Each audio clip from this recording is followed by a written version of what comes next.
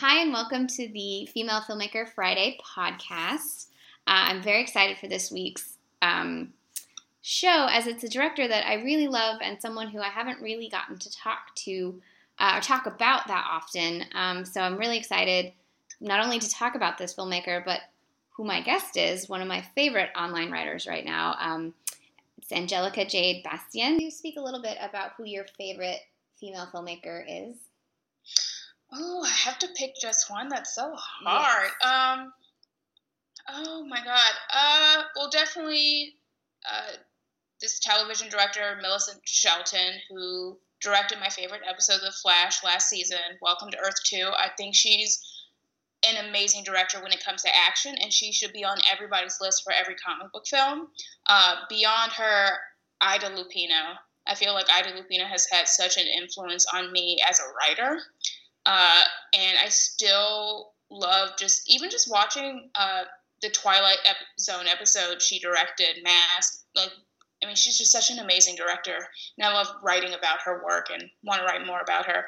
And then I think beyond that, I hope I'm not butchering her name, but Melina Matsoukas, she's worked with Beyonce a lot. She directed the Formation video, and she's directed 2 episodes thus far of Issa Rae's HBO show Insecure, and she's also very emotionally evocative to me and has just a really great understanding of the bodies of actors and how to move them around in a space. I really want to see her direct a feature-length film. I'm glad she's getting to work on TV and do more than just music videos, but she just has such an interesting way of playing with the frame that I really want to see what she would do on a larger canvas.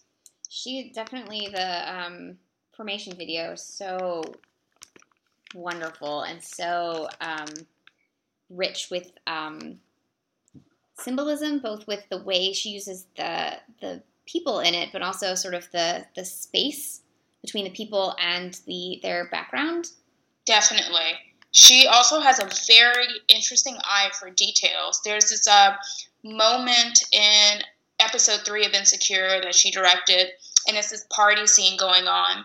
And there's this moment where someone calls attention to the shoes that Issa Rae's character, who's named Issa, is wearing versus her friend's shoes. And it was just it's a small moment, but it's just a really telling way that it talked about the different ways Black women could be and Black female identity and what kind of Black female identity is accepted and isn't. And it was just a few seconds shot of one woman wearing Fendi heels and the other woman wearing red Converse. And I thought she just has a really interesting eye for details I think other directors don't always pick up on. And she deserves to have, a larger canvas. I'd be really curious to see what she would do on a feature-length film. That sounds great. It's good to know that a lot of women in general start with music videos, move to television, then move to features. So hopefully we'll see a feature from her in the not too distant future. So if you could let everyone know a little bit about you as a writer and where they can find you. Sure. This is always tough to do, but I'm a freelance writer based in Chicago. I write for places like New York Times, Vulture, Rolling Stone, and Village Voice regularly. I tend to write a lot of television criticism and a lot about comic books, old Hollywood, and probably try to mention Betty Davis within almost every article I write. You also wrote one of my favorite pieces about Joan Crawford ever. Wow. It was so great. When I read that, I was like, yes, someone who gets Joan. I love Joan, so it's always great to see someone also understand Joan. Can you talk a little about your blog, Mad Women and Muses, or your feature? I don't know if it's feature or a blog or a little both, but sure. I love it. So Mad Women and Muses was a blog I started a few years ago before I was doing criticism all that seriously, but I wanted an outlet for it, and I don't update it as much as I should, but it sort of represents my central desires as a writer, which is to deal with female madness and how women's ambitions and desires are very pathologized in American culture. And I'm currently working on a book proposal, fingers crossed, that deals with those themes and kind of continues this column I was doing previously called The Feminine Grotesque. And women like Joan Crawford, Betty Davis, and even Eartha Kitt figure into it quite a bit. And I think I like sort of changing the narrative when it comes to women like Joan Crawford, especially because I think people don't really give her the credit she deserves as an actress and pioneer in a lot of ways. I will read the heck out of that book. If there's any publishers listening, take her book and I will buy 10 million copies and give it to everyone as a gift. Your column, Feminine Grotesque, is one of my favorites. I believe I've read all of them. I hope I've read all of them. But there's so many good points of view on, I think the female sort of mindset that I don't think is explored well elsewhere. And I think you have a really unique point of view. So I'm glad that you share it with everybody. Oh, thank you. Which brings us to this week's filmmaker, Kasi Lemmons, who was a director that I wasn't very familiar with until last year.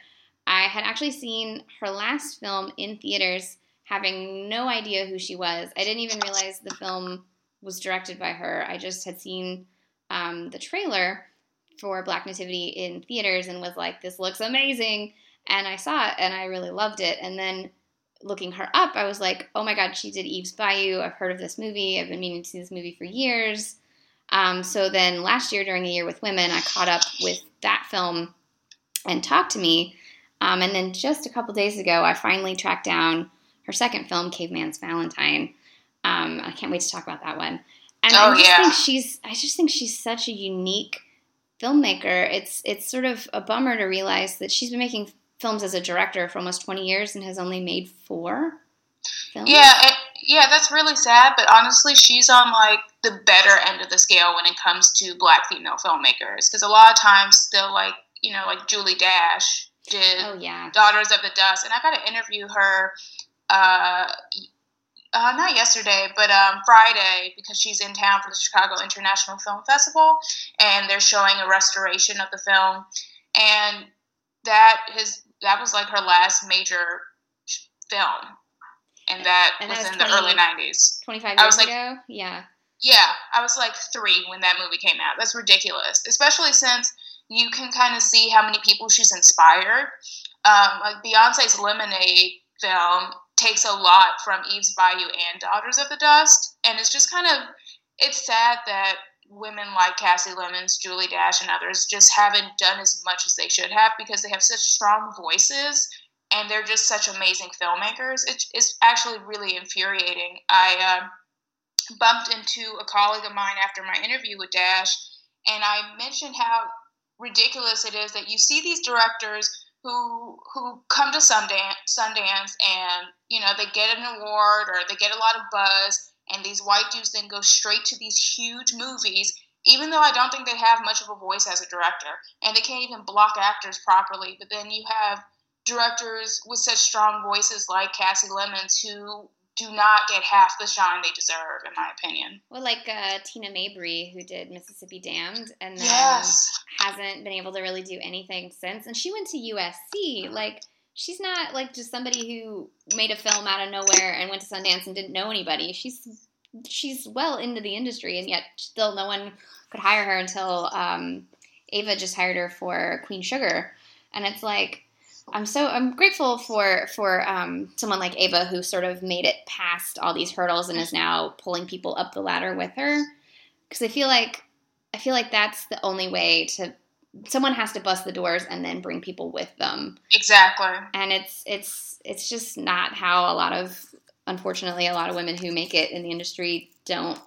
They feel like if they can only pull themselves, Yeah, I've had that happen even within criticism, where coming across women who have a stronger standing than I do, and they get kind of weird when they see other women coming up. But thankfully, there's also, I think, a lot of women who've been very, very, very helpful to me, and just kind of have been wanting to see more voices, because there's enough room for all of us, in my opinion. But I think, I don't know, you're working in an industry that conditions you to believe that female voices don't matter, or that there can only be one, especially when it comes to like Black female filmmakers, as if there's one version of Blackness. So it's good, that's one thing I loved about Queen Sugar, is that Ava DuVernay, really brought a lot of women of color to be able to direct on that show. It's a beautiful show too. Oh, it's so well made. I'm really enjoying it. So back to Kasi Lemmons. So when was the first time you saw one of her films? Was it Eve's Bayou, or did you see one of the other ones first? So it was Eve's Bayou, and I saw it because it came out. Yeah, it came out in 1997, but I remember seeing it when I was pretty young, because my mom really liked the movie, because we usually don't get to see versions of the rural Louisiana South, like rural Louisiana experiences. A lot of times it's really just New Orleans. And so my mother really connected with that film because it reminded her of home. My mom's from New Orleans, but her family, and like my entire maternal family, is from New Iberia Parish. And so watching that film, it has a lot of parallels to our own family life, and I always really loved it, partially because it was one of the only films that my mom and I both had, the same feelings about. But I hadn't rewatched it for a very long time until, I think like this year when I went to Ebert Fest, because Kasi Lemmons was there, and they showed the film, and it's just so beautiful to see it on the big screen. Roger Ebert actually said in 1997 that this was the best film of the year. I agree. It's sort of like, we've been talking for the last few years about Oscars So White, but this was 1997, and this was one of the most acclaimed films of the year, and it got how many Oscar nominations? Zip. Nothing. 0. Nada. She won the National Board of Review's Debut Director Award. It was nominated for multiple Indie Spirits. Debbie Morgan had one of the most praised performances of not only 1997, but now, in retrospect, of all time. And nothing. It's shocking to watch it so many years later and see it as such a brilliant film and go, what were they thinking in 97? But like, even if it came out this year, maybe this year, but like in the last 2 years, if something this great had come out, it probably still would have been ignored. It's frustrating. I agree. Yeah, that's why rewatching the film, it still feels so vital and powerful, and it's just such a beautifully rendered portrait of the Black experience we don't always get to see.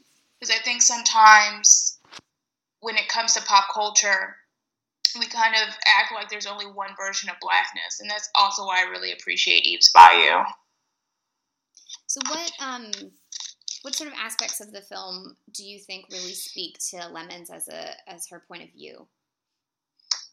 Well, the first sequence or scene that I always think of when I think of Eve's Bayou is there's this moment when, let me look up this actress's name because I do not remember her name, but that involves mirrors. And I thought that also with watching The Caveman's Valentine. I don't think they run throughout all of her films, but there's a moment with Debbie Morgan's character, and she's talking to Journey Smollett, who is pretty much the protagonist playing Eve, and she's talking about an old lover of hers who killed another lover. And there's this moment where she's talking to Eve, and then it kind of pushes through the mirror into the memory. It's really like a really striking moment and use of mirrors. And I've always really been attracted to the idea of mirrors and how we kind of interact with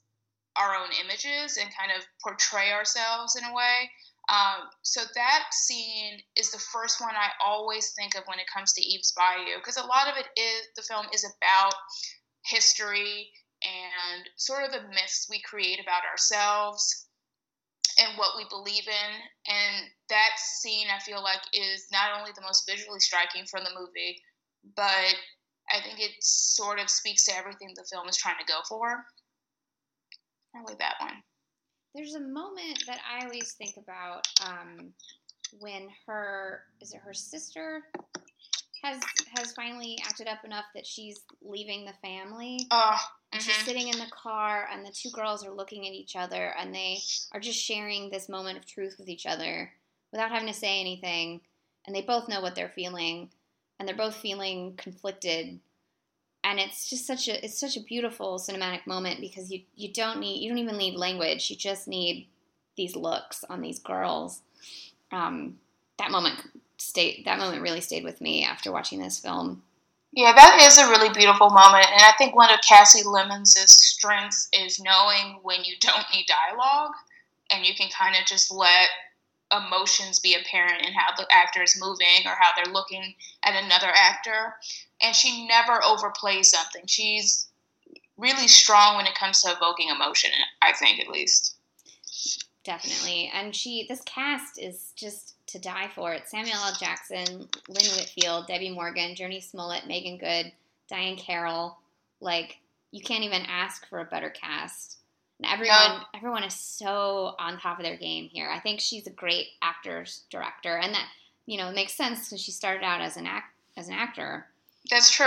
Yeah, the first time I think most people had seen her is Silence of the Lambs. That's I think the first memory of her as just someone involved in film. For me, because my mother was also a huge fan of that movie. I don't know why she thought it was okay for me to watch that, but yeah. I'm particularly struck in Eve's Bayou by Lynn Whitfield because she's an actress, and I think there's so many black actresses that you feel like if they, for whatever reason, that they didn't get the career they deserved. But Lynn Whitfield was just so gorgeous and just such a great actress. It blows my mind that she did not completely blow up. Ugh.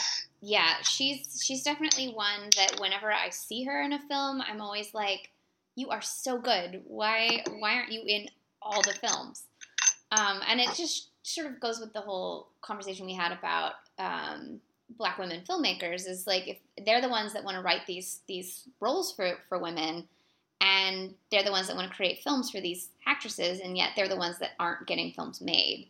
And so you get this sort of vicious cycle behind and in front of the camera. Exactly.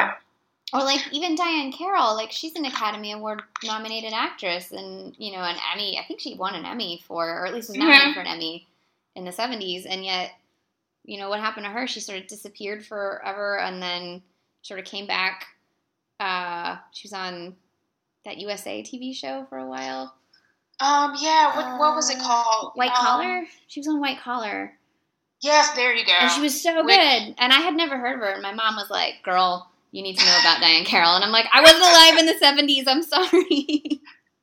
Thankfully, my mom was aware of her and filled me in. But it's just depressing. It is depressing. I have this piece actually coming out.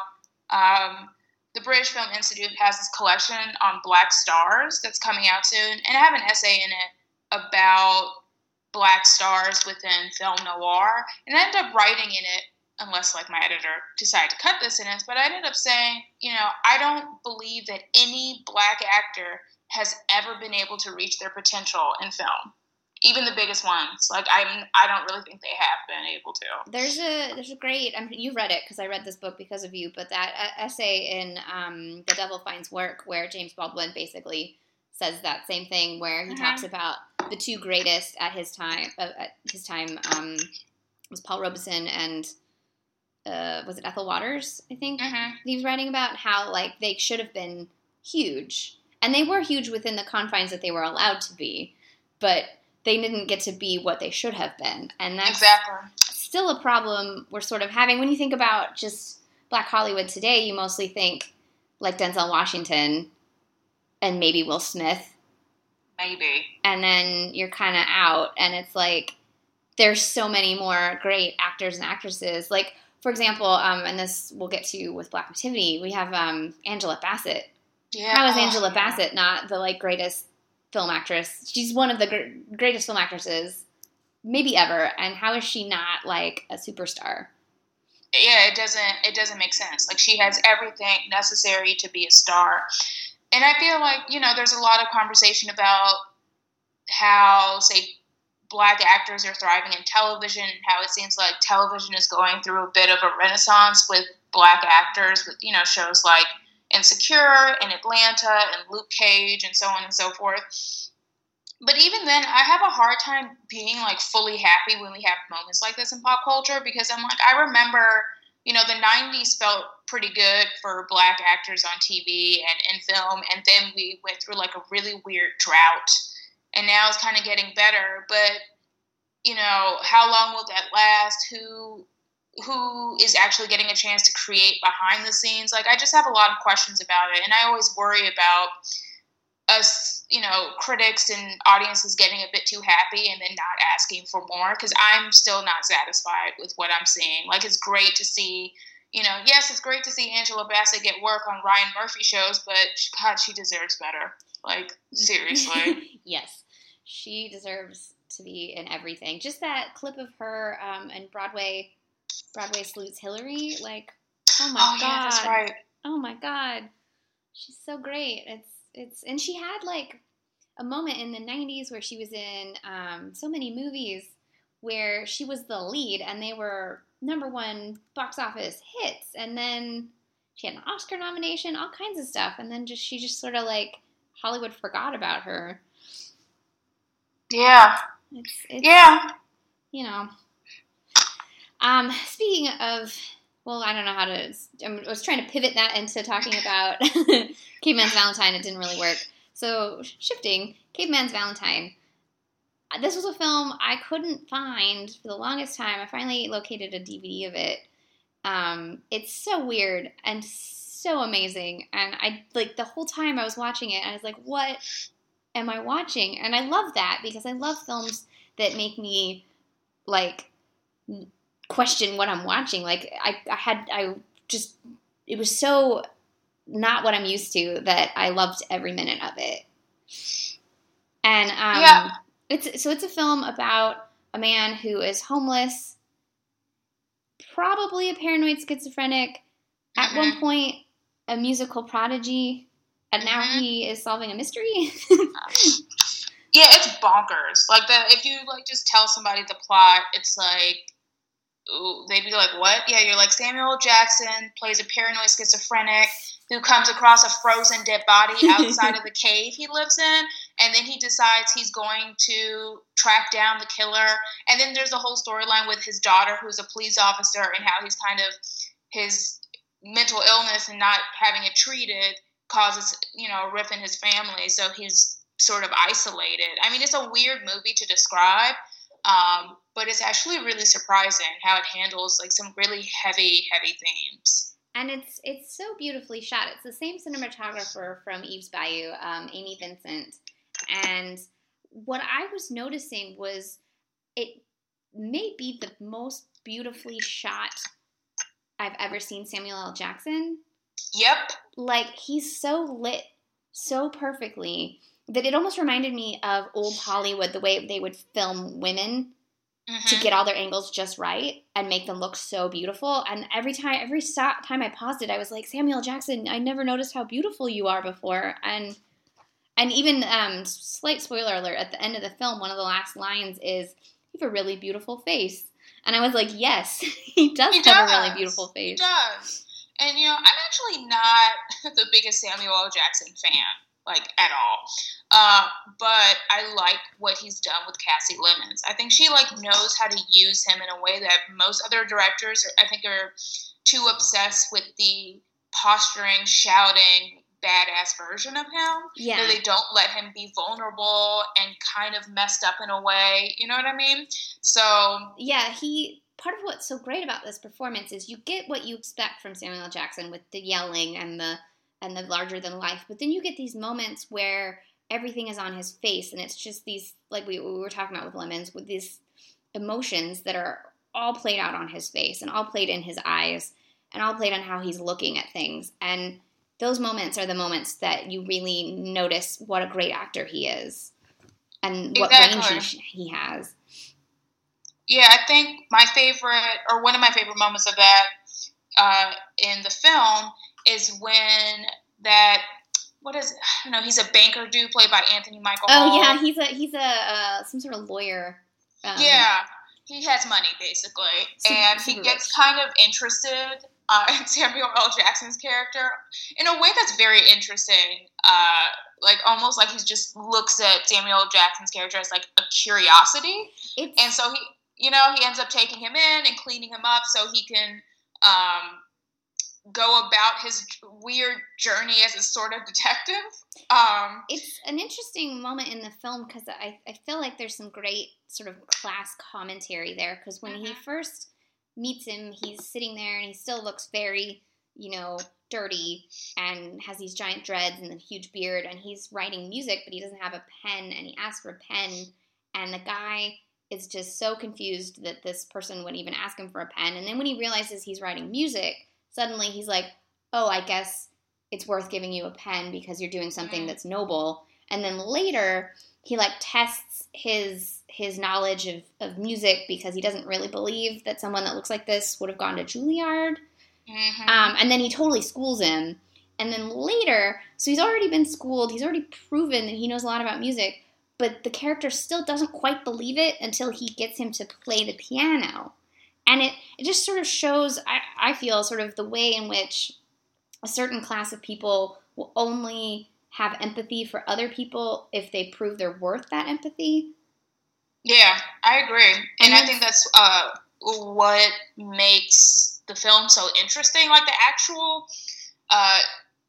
crime he's trying to solve is like the least interesting aspect of the film. What's interesting is seeing how people react to Samuel L. Jackson's character and the class dynamics and their expectations of him, and even our expectations as an audience when it comes to a character like this, because it's very rare to have a Black person be the main character of a film and they're dealing with mental illness, and especially in a way that doesn't look down upon the character.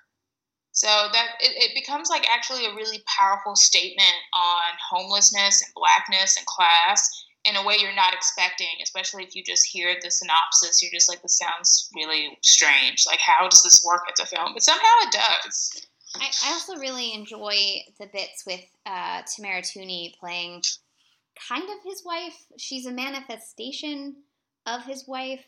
And I find it interesting because you find out, sort of, spoiler alert, that his wife is still with us, and his wife is clearly much older than this version. But he's so, separated from his other life, from it, and he talks about it being another life, that the only version of his wife he can really handle anymore is the one he used to know in that version of his life. Yeah, I think, a lot of times when we have a character like that in a film, the former wife or whatever that we only really know through memory, either because she's dead or he's disconnected from her, usually they're not so antagonistic. Like, she really calls him out. Has such a presence in these weird moments where she creeps up on his shoulder and is talking to him while he's talking to somebody else. It's such a weird dynamic, but she feels real in a way that usually those kind of ghostly, either wife characters never do. And she's another great actress I feel like deserved way better than, being stuck on Law and Order SVU as a... She also received a Independent Spirit Award nomination for this performance. Almost all of Cassie's films have received some love at the Independent Spirit Awards. I think Black Nativity is the only one that didn't receive an Indie Spirit nom, which, it's a little less indie than her other three films. That's true. But it's nice to see that she at least gets some love from some organization. So her first film she wrote, and then K-Men's Valentine's based on a book, and the man who wrote the book wrote the screenplay. And then the next film that she did, 2007's Talk to Me, was also not written by her. It's written by Michael Ganay and Rick Famuyiwa. I always say his name wrong. Rick Famuyiwa. I'm always pronouncing his name wrong, so I'm not the best help. He's a director that I really enjoy. I think I've seen all of his films, and I always like his films. They're fun. But so And then in Talk to Me, it's the first time we see her working with her husband, Vondie Curtis Hall, who's one of those that guys. I didn't know his name until I was reading about her, and then I was like, wait, I know this actor. He's in everything. He did actually pop up in Eve's Bayou. Did he? So remember the dude that Debbie Morgan's character Moselle falls in love with, and she's afraid he's going to die, and he has that long hair? Oh, yeah. Yeah, he was in that. Yeah, but he's playing a character that you kind of wouldn't he's a character actor, so he plays a lot of different types. But in that film, he's far sexier than I think a lot of directors let him be. Yes. So it's easy to kind of not recognize him from other, work in the film. He's a very distinct face, which is why I recognized him and then was like, oh, how did I not have a name for this guy before? But there's so many that guys. Yeah, that's true. So I saw Talk to Me last year after I saw Eve's Bayou. And this one, again, has a great cast. It's Don Cheadle, who is one of my favorites, Chiwetel Ejiofor, Taraji P. Henson, who just owns it in this movie, Cedric the Entertainer, Mike Epps, Martin Sheen, and Vondie Curtis Hall. So this is a great cast. And for some reason, Taraji P. Henson gets 6 billing or something, and she's so good in this movie. Then I was like, you should be at least number 3 on this. Yeah, that's weird that she gets such low billing because her character's, a pivotal supporting character. And there's a scene where she first shows up at the radio station and she's just like a ball of fire. She's so good. I love Taraji. I do too. She's great. And I'm sort of bummed. I'm glad that she's hit a really high point in her career with her work on television, but she's another one that I wish was just a huge movie star because she has such a great star quality that she should be opening 3 movies a year.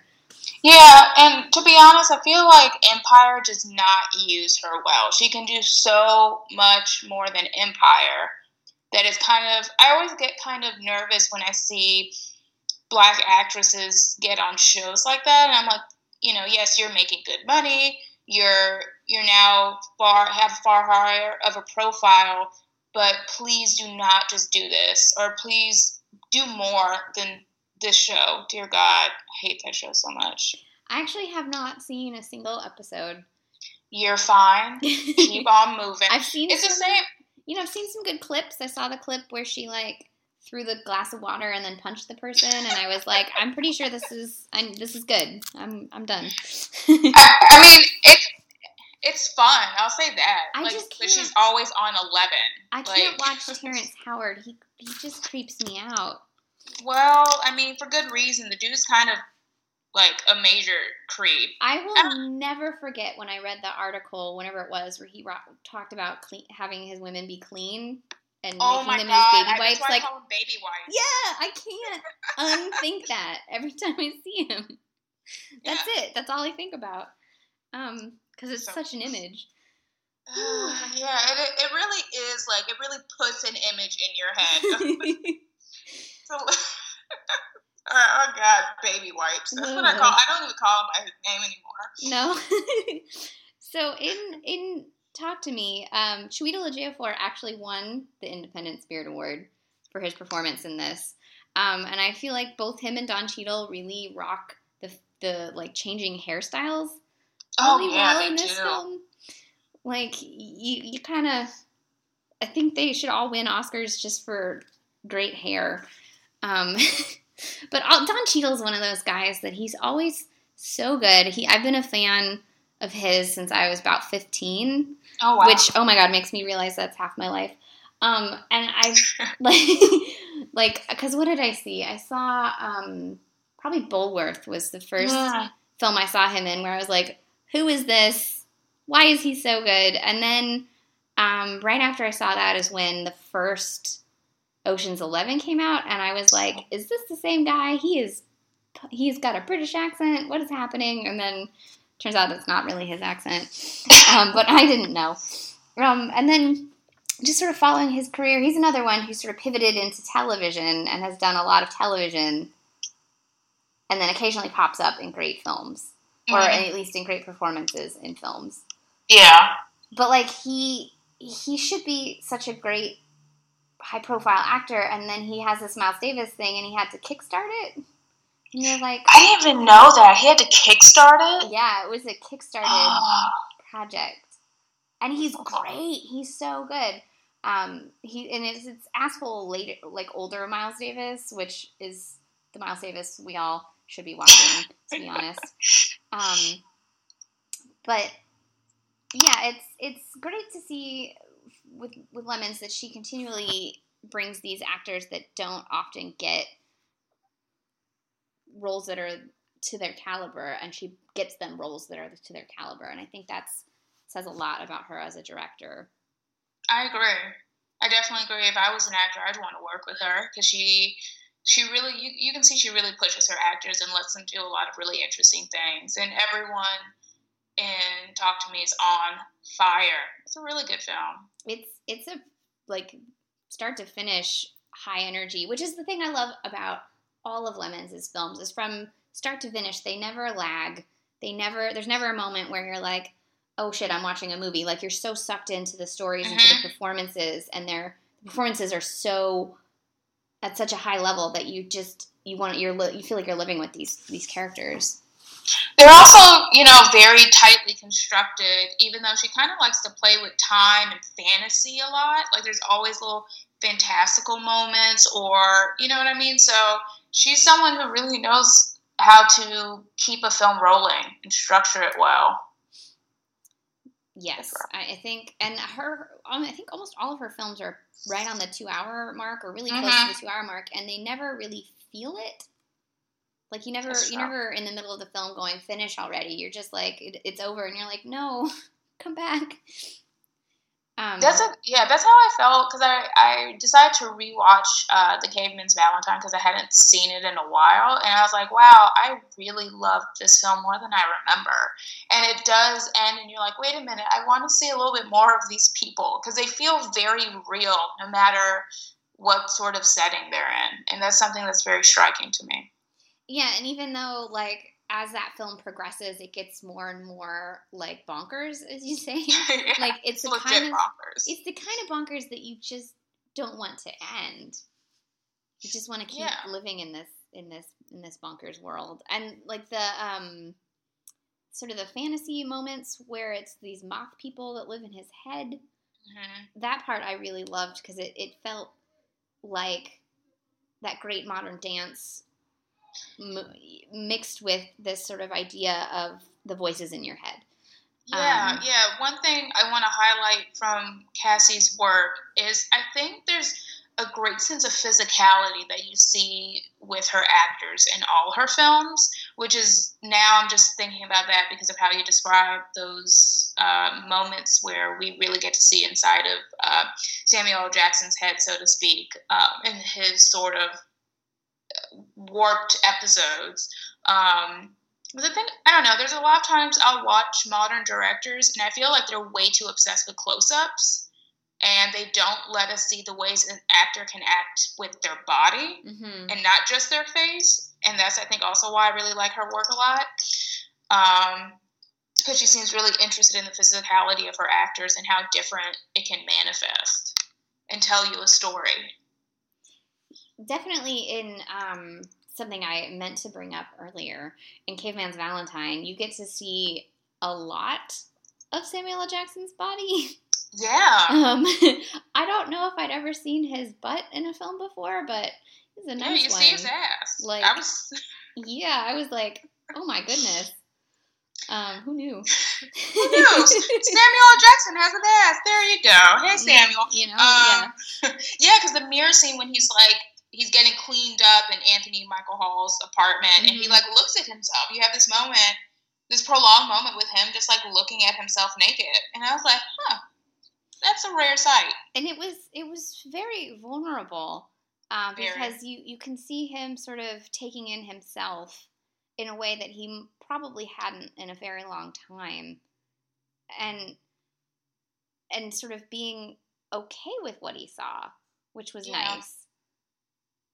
Because a lot of times you'll have, like, you see yourself in a way and you're like, oh my God, I hate myself, or I hate the way I look. And instead he's like, oh, this is how I look. And he's a character that's really conscious of the way he looks and the way people treat him because of the way he looks.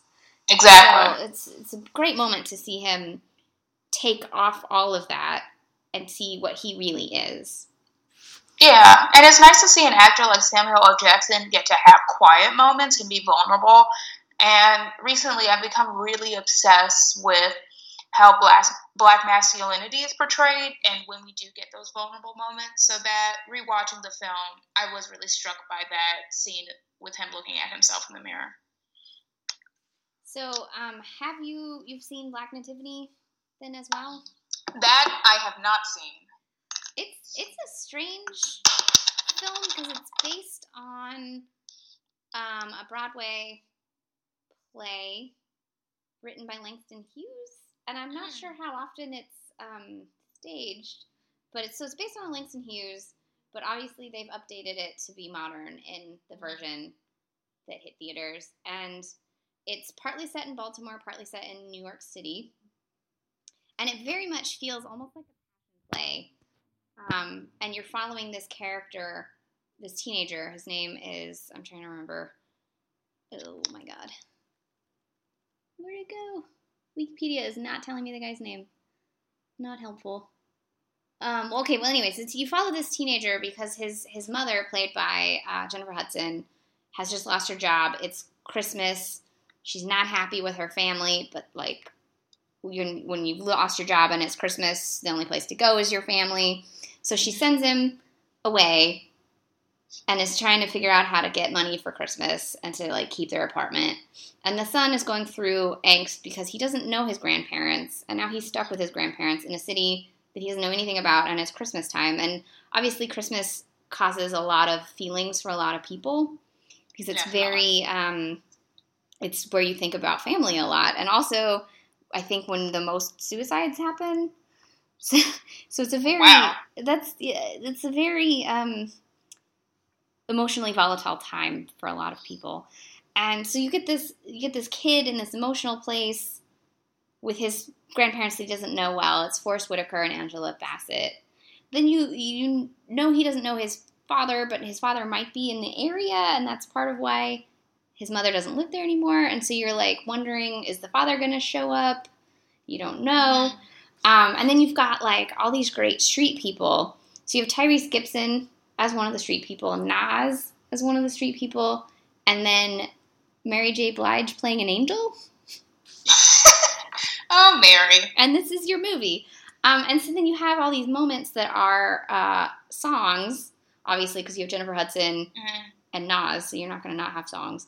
And it's just this perfect storm of a weekend of angst and holidays and religion and family and like wanting to get presents but not having money for presents, and what is the whole point of presents if you're, isn't yourself a good enough present for family? And it's just, there's a lot of things going on in this movie. And then it's just so beautifully staged because you get, it's winter, so you get like the snow, and it almost looks like it's taking place in a snow globe. Oh, wow. Because it's like this one neighborhood, and I don't know. It's one of my favorite Christmas movies, I think, that I've ever seen, because everything about it just really worked for me. And maybe it was because I saw it like in the theaters, and I have angst at Christmas, and so seeing other people go through angst at Christmas just makes me feel better about my own angst at Christmas. Yeah, I tend to avoid Christmas movies because Christmas is such a weird time of year for me. Yes, Christmas is such a loaded time. Ugh, it's terrible.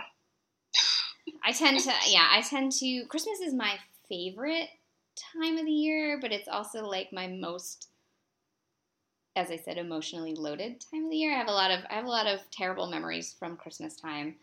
Me too. But I love the thought of Christmas so much that I try to like I don't know. I try to just live in other people's Christmases. Yeah, you're better than me. I'm a total Grinch when like Christmas season rolls around. So, I don't know. I'll have to check it out because I still haven't seen that one. That's the one that I haven't seen. It's definitely good. It's a higher budget, I think, than she's worked with in the past. And you can kind of see, but it also didn't do very well. It didn't do well with the critics. It didn't do well at the box office. They've tried to release it in a couple of different ways, like repackaging the music and stuff. And I'm not really sure why it didn't do well. I don't know if it's because it's not quite what we're used to from her. I don't know if it's because it's got all this magical realism. But, anytime Mary J. Blige plays an angel, I'm pretty happy. So, I wonder if it came out, sort of a little before the most recent sort of look at the way Black teenagers are viewed, right? And so there's moments where, like, there's a moment where he's arrested pretty much for just being a Black teenager. Wow. This came out at the end of 2013, so it was before a lot of this conversation was really happening. I feel like if it had come out now, there would have been a lot more discussion of sort of the racism that's discussed within the film. But sometimes movies get released too soon, or too early, and they're like too ahead of the cultural discussion, and so they get left behind.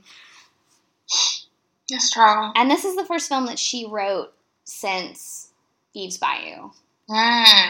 Interesting. And I read a quote that said that she is always writing, that has been working on screenplays nonstop for the last 20 years, and yet these are the only two, this for her first one and this last one, are the only two of her own screenplays that she managed to get made.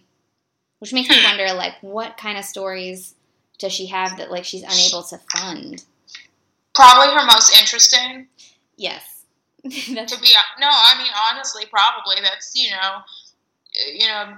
ideas that probably don't fit into the kind of work people still sort of expect from Black female directors. I mean, there's been a lot of movement, but still. I was reading about one that she was working on that just seemed so nutty that I was like, please make this movie. It was a sci-fi, which, like, obviously, there you go. I feel like genre is a part of film that people think white dudes have to make. Which is infuriating as someone who has loved, science fiction and stuff like that. And also, it kind of betrays that people, I think, have no real understanding of the history of certain genres. If you're really thinking it's like the terrain of white men, like, pick up a book. Like, what are you guys doing? When Octavia Butler is one of the most powerful sci-fi fantasy writers in this, I could go on a rant about this, but what was the idea about? I'm trying to find the quote. I read it a couple days ago, and now I can't find it, but it was like, it sounded so amazing. She's also supposed to be adapting Zadie Smith's On Beauty. Oh, which really? Yeah, the only version of a Zadie Smith adaptation I've seen was the BBC miniseries version of White Teeth, and it was terrible. It was so bad, and that book is so good, and like everything that was good about the book was not in the movie, and I was like, you had 6 episodes to make this thing, and this is what you chose? Oh, it was not good. Yeah, I mean, speaking of, Kasi Lemmons' sci-fi idea, I'm really interested in seeing Black women do more genre work. That's what I'm really interested in. Like, I want to see a Black woman as the lead of a really good noir. Like, I'm still waiting for that. But here it is. So this was supposed to come out right after she did Caveman's Valentine. She's working on a screenplay that she wrote called The Battle of Cloverfield, and it was a supernatural thriller that she was working on with Columbia, and it never made it past the development stage. Oh. So here it is. I found the, okay. It's a supernatural thriller about a small southern town that becomes haunted by its ghosts. Ooh. So sort of a similar take on Eve's Bayou, but more crossing the genre line, I guess. Nice. That is ridiculous. I wish, maybe she can get it made now. Yeah, because that actually sounds like a really cool idea, and you can go in so many directions, especially since it's taking place in the South. Yeah. I like that. She also did you remember the Sidney Poitier tribute at the Oscars, like, yes, a million years ago? That was her, she produced that. Oh, I didn't even know that. I didn't know that either until I was reading. She's done a lot of things that, like, we wouldn't know she'd done if we didn't look up that she'd done it. Because the Oscars, you don't really, they never really talk about, like, who does what on those shows. Yeah, that's true. I don't know. It still makes me sad, like, to hear that she has such a cool idea and we don't even see it. I don't know. I get so sometimes it's easy to get down in the dumps about these female directors who, like, it's just infuriating looking at the history of film and just seeing so many great women, especially women of color, who just don't get the opportunities they deserve. I don't know. So it looks like her next project, she's directing an episode of Shots Fired. Oh. Which is with another one of my favorite directors, Gina Prince Bythewood. I love her. She's great. And that's another one who, like, she unfortunately is able to take her time between projects, but basically she'll have an idea for a project and it will take 7 years to get the funding.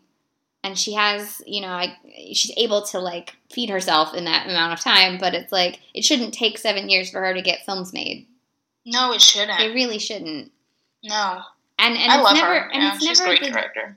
It's never the development that takes the 7 years. Like, she has the script, and it's like getting the funding is what takes the 7 years. It's which is telling.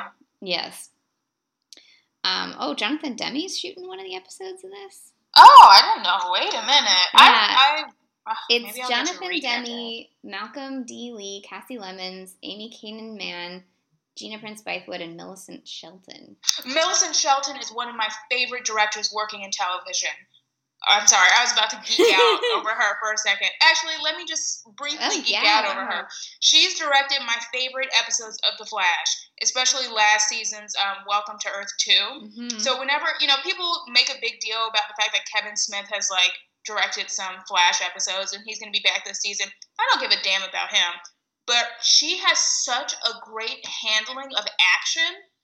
I'm looking at her filmography right now, and I'm like, wow. It's insane that she does not, when people this is a problem I feel when it comes to female directors, is that people really only, and it's because they don't do their research and have a very narrow view, but they don't really know many directors beyond a handful, so they keep recommending the same women for the same jobs. Anytime something with a black character pops up, or they want someone to do a comic book movie, they're like, oh, Ava DuVernay, even though she didn't want to do Black Panther for a reason, why are you going to keep recommending as if that's not the kind of work she does? Millicent Shelton should be getting one of these big screen jobs. People keep mentioning the same directors to direct Captain Marvel, because apparently they don't know anything but white women, which is, don't even get me started on. Oh my God, or like Mulan, there are so many great Chinese American female directors that could direct Mulan, and everyone's like, why don't we get Ang Lee? And I'm like, Ang Lee is not the only, like, director out there who could do Mulan. Like, come on, guys. Who I would like to see do Mulan is Jennifer Fang, who directed Advantageous, and she's directed some episodes of the Exorcist TV show. She's a really great director, and she can do a lot with very little. So whenever people are like, mention a woman of color director you want to see more, and I'm like, Jennifer Fang and Millicent Shelton, and they do really, like, Millicent Shelton, like, it's not all the time that I watch an episode of The Flash and I'm like, who directed this? Like, it was noticeable how good she was at handling the actors and the action. It was undoubtedly the best episode last season. And she's going to be directing another episode of the show during season 3, so I'm really excited to see what she does. She directed music videos for Mary J. Blige, R. Kelly, Aaliyah, and Salt and Peppa. So that makes me happy. And she went to NYU. Oh, she worked with Spike Lee. This makes sense. Mm-hmm. This all makes sense. She's cool. I like her work. Oh, she did the Let's Talk About Sex music video? Oh my god. Oh my god.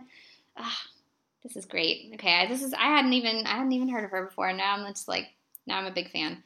Yeah, great. More fans for Millicent Shelton.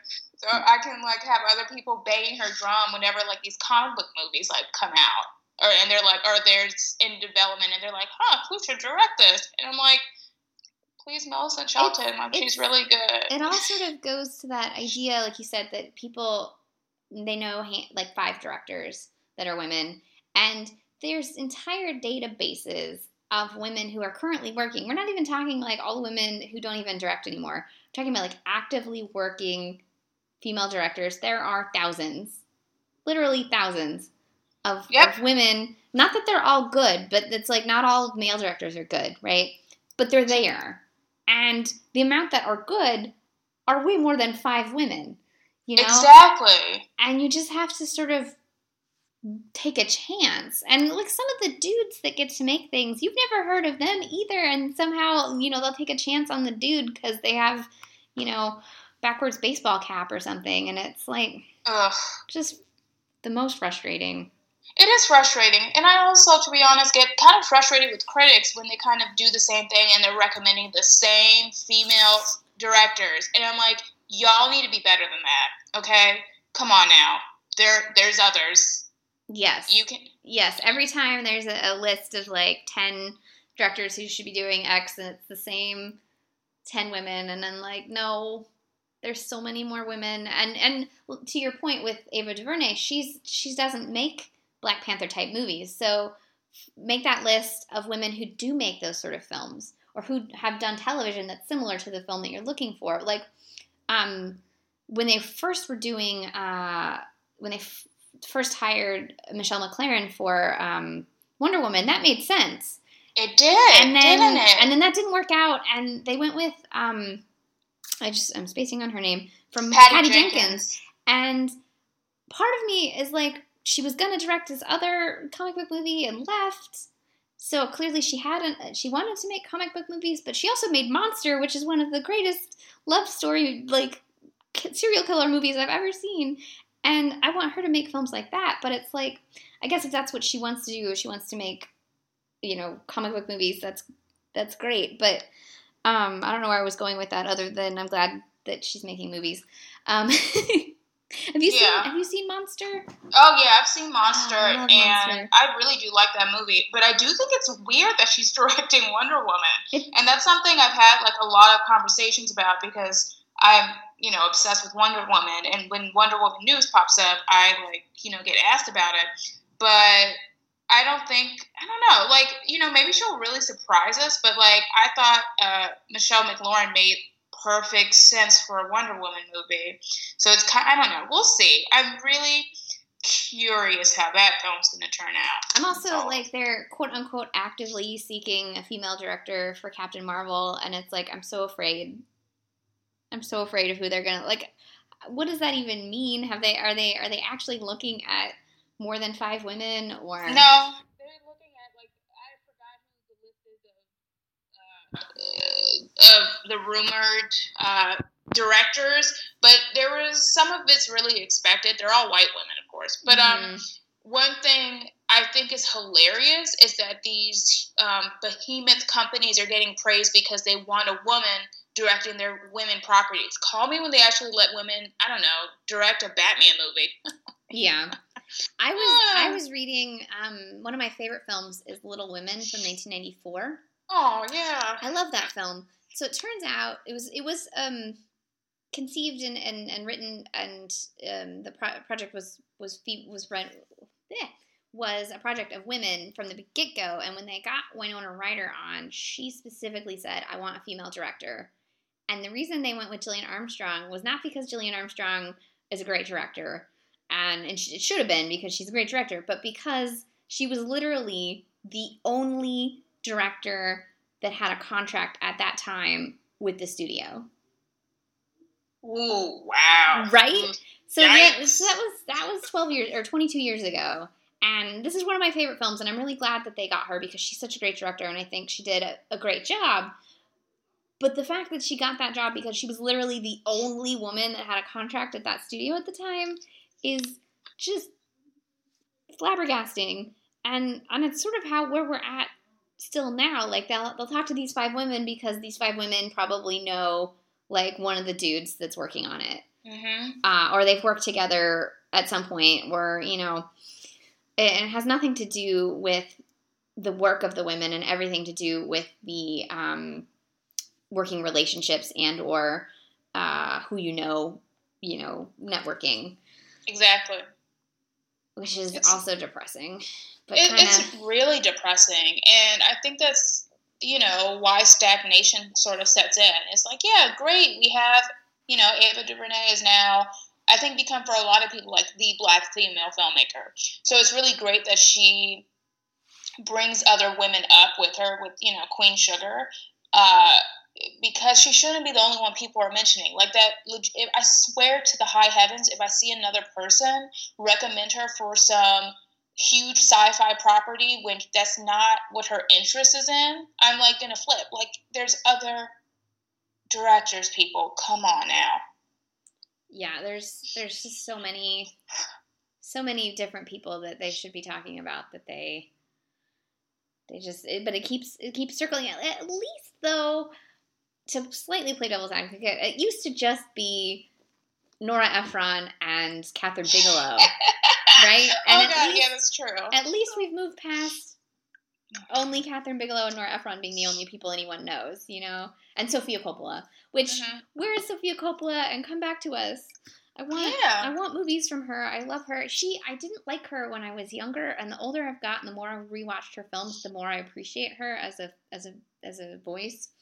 I think I was sort of sullied on her because of so much of the discussion about her was sort of very misogynistic and talking about how she was, Coppola's daughter and everything that she got because she was Coppola's daughter, and that sort of spoiled my point of view of her. And then when I got rid of that sort of misogyny out of my head and was like, no, she's an artist in and of herself, and realized she's actually, I think, has a stronger point of view than her father ever did. I think she does, and I'll say that to anybody. I actually have a lot of feelings about her. And she's not even one I'm obsessed with, but I also have had a similar journey with her where, as I've gotten older, I think I appreciate her work more, especially how she deals with the fragility of women. Mm-hmm. I think it's really interesting. And it kind of infuriates me whenever this happens with a female director or female creative where they're like, oh, it's only because she's married or does such and such or her dad is such and such. Like, that's pretty much everyone in Hollywood. Yeah. Like, so shut the hell up. Like, I'm like, ugh. I think also because, people talk about her like that because of what kind of film she directs.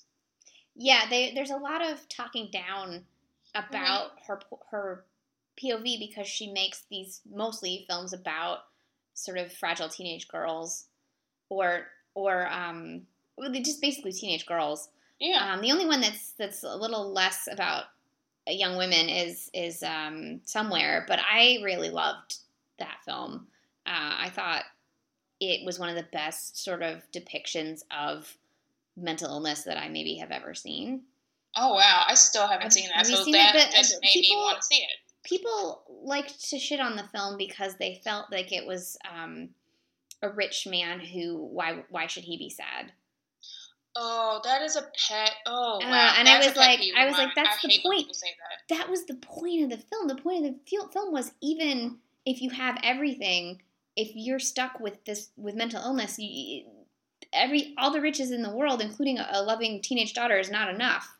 sometimes to get you past it. And I was super depressed when I saw this movie, so it really, really spoke to me. I was like, I feel this, because it's about a man who can't feel anything, basically. Like, he's so numbed by his mental illness that he can't even feel joy, like hanging out with his daughter. It's a beautiful film. I'll have to check that out then, and also, whatever critics said that, they need to shut up, because I am so tired of the way some people write about mental illness within film. That is something I'm obviously very sensitive about. Mm-hmm. There's just a lot of misunderstanding of what mental illness is and how it affects you, and how it has nothing to do with the world outside of you. Exactly. And it affects everybody, from people who have nothing to people who quote unquote have everything. Like, because the outside isn't what's being affected, it's the inside. But yeah, that says a lot about how we discuss mental illness just in general in society. So it does. And that's something that, fingers crossed about this book proposal, because I just really want to get to write about that in like a longer work. That will be great, because you've definitely done in the last year or so some really great writing on several television shows that have discussed mental illness, and your writing has really been very clear about what works and what doesn't work, and what tropes keep popping back up that just need to stop. Yeah, thank you. I really, really love your writing. Which brings us to our sort of end here. Do you have any last thoughts on Kasi Lemmons as a filmmaker, as just a person? I think Kasi Lemmons deserves to be written about more by critics. That's like one of the first things I'll say. I want to see some like really meaty essays about what she does, and how she shows the vulnerabilities of Black people and different aspects of the Black experience that are so often not given the spotlight in films. And I think she deserves praise that she does not get. And I think she's just sincerely one of the most emotionally evocative directors working today. So with Kasi Lemmons, would you recommend people start with Eve's Bayou and work their way sort of chronologically through her? I mean, it's only 4 films, so it's not a hard filmography to catch up on. Yeah, I would actually say she's a director I would recommend people see her work chronologically, because it's interesting to see how she grows as a director and what she builds on. So definitely start with Eve's Bayou. And I think that one, as of this recording, is still on Netflix, so you should have a pretty easy way to find that. The hard one to find is Caveman's Valentine. I had to hunt for that one. But if you find it, it's definitely worth watching, and you won't see anything like it. I guarantee you. So let's see here. We did the last thoughts. So can you remind everyone one last time where they can find you? I can't actually remember if I asked you to do that at the beginning, in terms of like on Twitter, etc. So if you want to follow my work, the best way to see what I'm doing is on Twitter, and my handle is my first and last name, Angelica Bastien, and that's ANGELICABASTIEN. Or you can check out my website, which is rarely updated, but I'm going to start updating it more, and that's madwomeninmusic.com. And I can't recommend her Feminine Grotesque column more.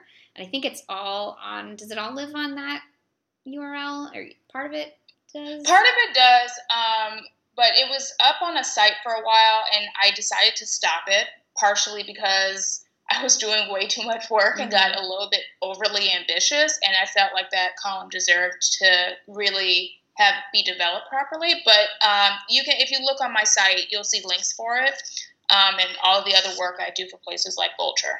Okay, that's wonderful. I want to thank you again for dropping by and talking Kasi Lemmons, and then a little sidebar on some other really great directors with me. This has been a really fun show. This has been awesome. Thank you for inviting me. And for the future of Female Filmmaker Friday, I believe the next show is going to be on Kelly Reichardt. I'm hoping to record a show with Kristen Sales again. Nice. So hopefully that'll happen in 2 weeks after this one. If it's not Kelly Reichardt, I'm not sure, because I have a couple of others in the hopper. We'll see. But thank you again for listening. And if this is your first show, there's been 4 others, so you should check them all out. And they're all really great discussions. And I hope to talk about more female directors in the future. Thank you and goodbye.